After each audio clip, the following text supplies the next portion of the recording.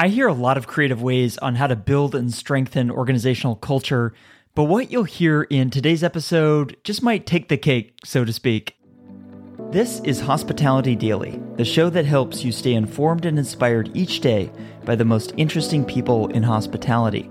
My name is Josiah McKenzie, and my goal is to help you reconnect with why you work in this industry and get fired up to go out there, delight others, and reach your goals. Let's get started. Richard Garcia and his teams at Remington Hospitality care about their culture so much that they created and published a very special book for their associates. More specifically, a recipe book. A number of weeks ago, you had the big annual convention and you got everybody together. It's just so cool to see. And I saw some photos coming out of Travel Tastes, your new recipe book. What was the origin of that? How did this project come to be? Yeah, listen, I appreciate you noticing. So it's been it was a passion project for sure for a lot of us at Remington. But look, it was about a year ago, I was talking with our chief commercial officer, and he had mentioned to me that our traction with beverage and food has gotten, extremely heavy. We're getting a lot of business development requests to come in and talk about what we're doing in beverage and food.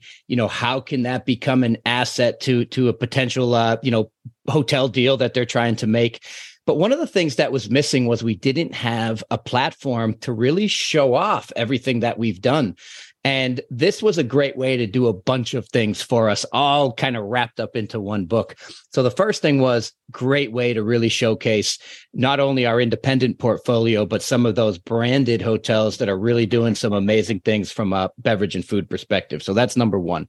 The other thing it did is that it really allowed us to showcase and to ultimately praise what's happening out in the field and really make sure that these hotels and frankly, the people at these hotels really know that we care about what they're doing and we want to showcase that to the world. So I think from a morale perspective, that was number two.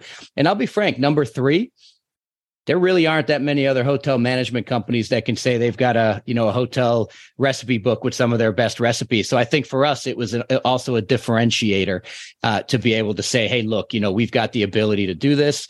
And I think it shows what a hotel company can really do in the kitchen and also at the bar, right? It's a book that has both food recipes and beverage recipes.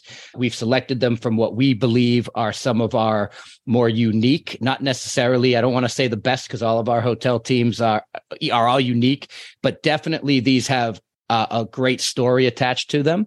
And all of the recipes have a story in the book. So at the end of the day, great way to showcase what we're doing at Remington. But I think more importantly, really to say to our teams, thank you for all the hard work you're doing.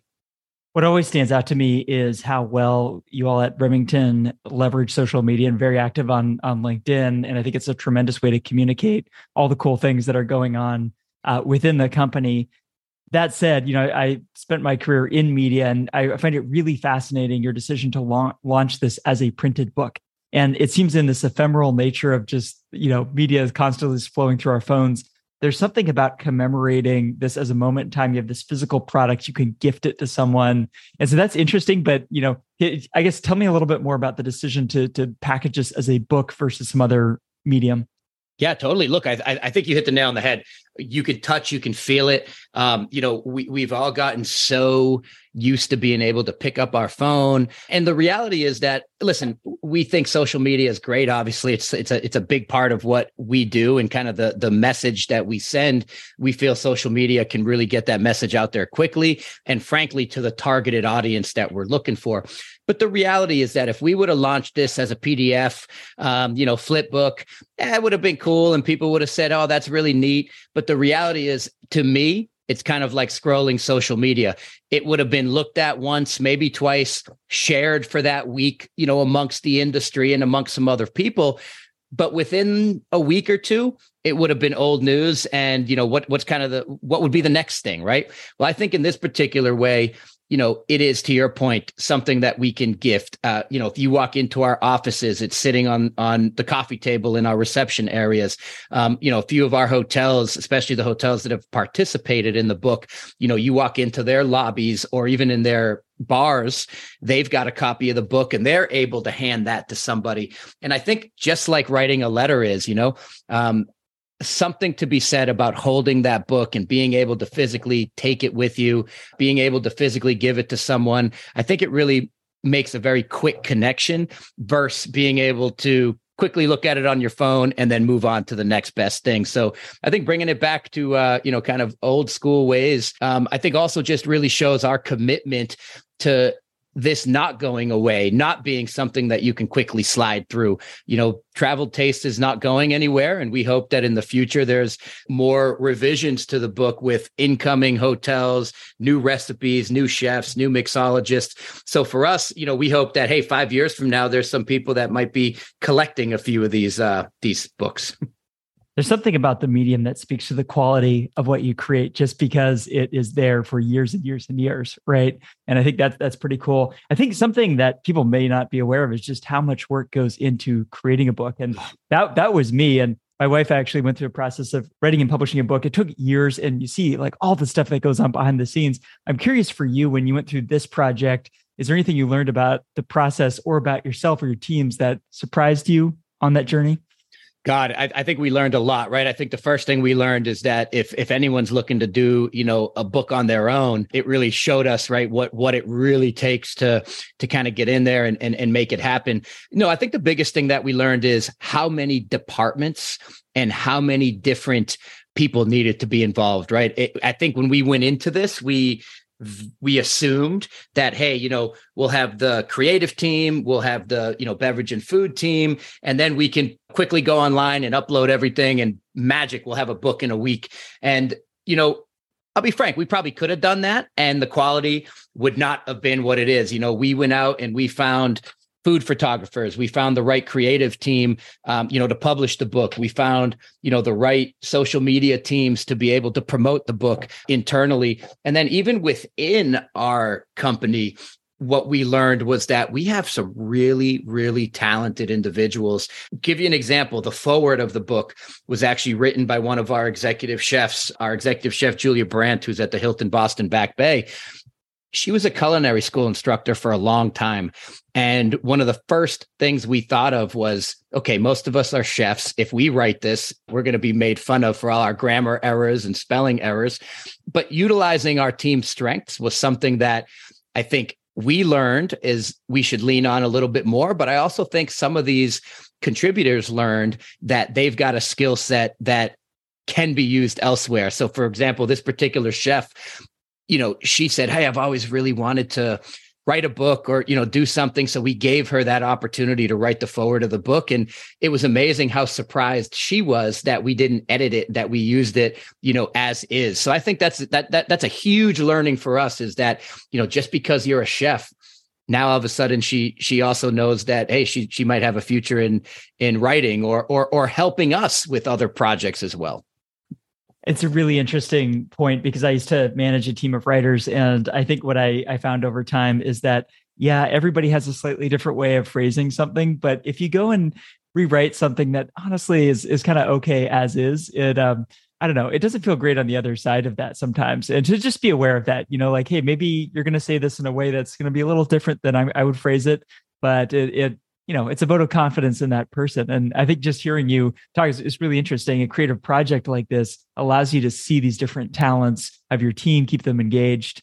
Yeah. Well, listen, I also think what was interesting too is the amount of emails and thank yous we got from the team that participated.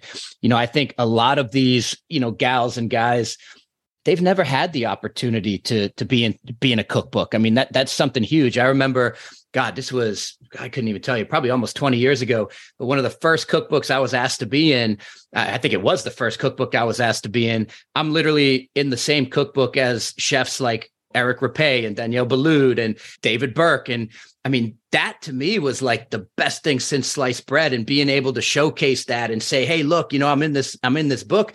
And that feeling kind of came back to me when a few of these guys and gals wrote me and saying, hey, really appreciate the opportunity to be involved.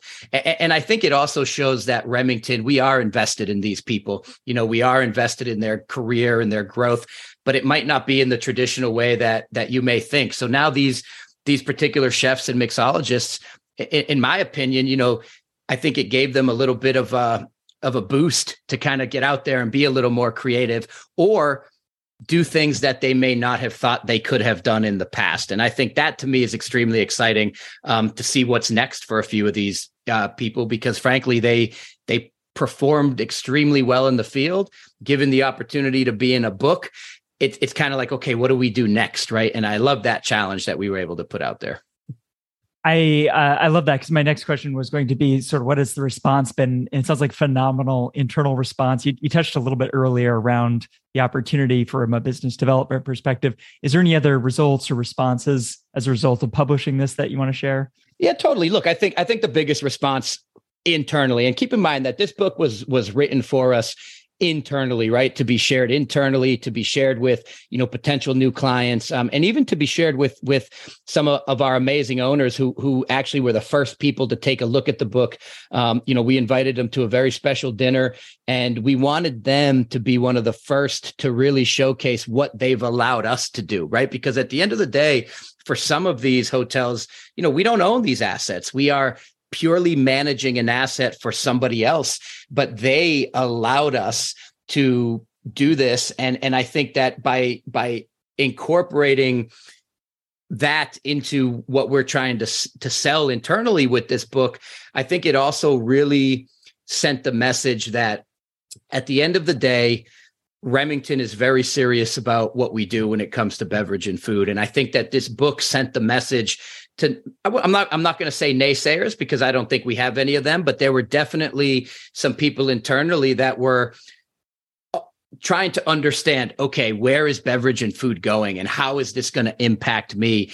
And the reality is, I think this book really showcased what the halo effect could be. Because here's the reality, right? We have 120 hotels. We were only able to put about 20 hotels into the book.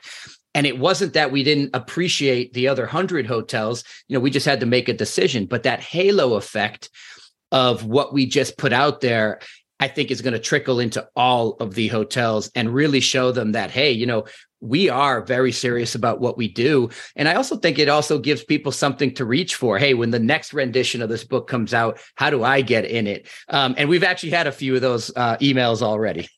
We'll talk about motivation. That's great. I do want to talk about where beverage and food is going for you. But before we do that, you mentioned this is primarily for internal use. Is the only way to get your hands on a copy to work for you, or if you're an owner to work with you, or is there another way that people listening?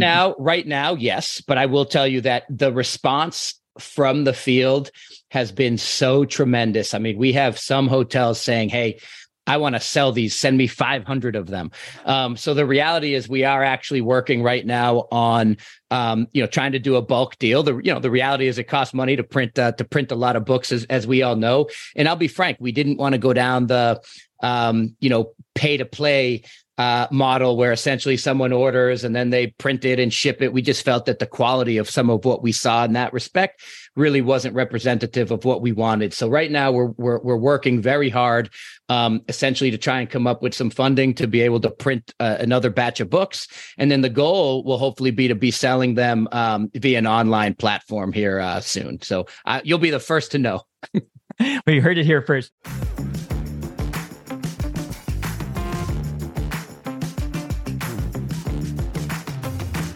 Before we go, I want to let you know about a few more things. First, if you haven't done so already, subscribe to this podcast on Apple Podcasts, Spotify, or your favorite app to stay inspired each day by actionable insights from the most interesting people in hospitality. Second, I've started sharing videos and photos from the stories on this show on Instagram and YouTube, so if you'd like to see those or watch along, I encourage you to follow Hospitality Daily there so we can stay in touch. Third, if you'd like to listen to more conversations like the one you just heard, visit this podcast website at podcast.hospitalitydaily.com. I've spent a lot of time building out this website because I want to make it really easy for you to listen to the topics and guests that you are interested in, whether that's culture and leadership or operations or technology or something else. Browse and search the entire library of more than 400 episodes for some of the top leaders and innovators in hospitality at podcast.hospitalitydaily.com to get ideas for delighting the people around you and reaching your business and career goals. I produce this podcast each day and give it away for free because I want us all to learn and grow together. If you enjoyed today's episode, I just have one favor to ask. Please take a moment to text or email this episode to a friend or colleague who might appreciate it as well. They'll be grateful to hear from you, and what we covered in the show can help them, as I hope it helped you today. Thanks for listening, and I'll see you here tomorrow.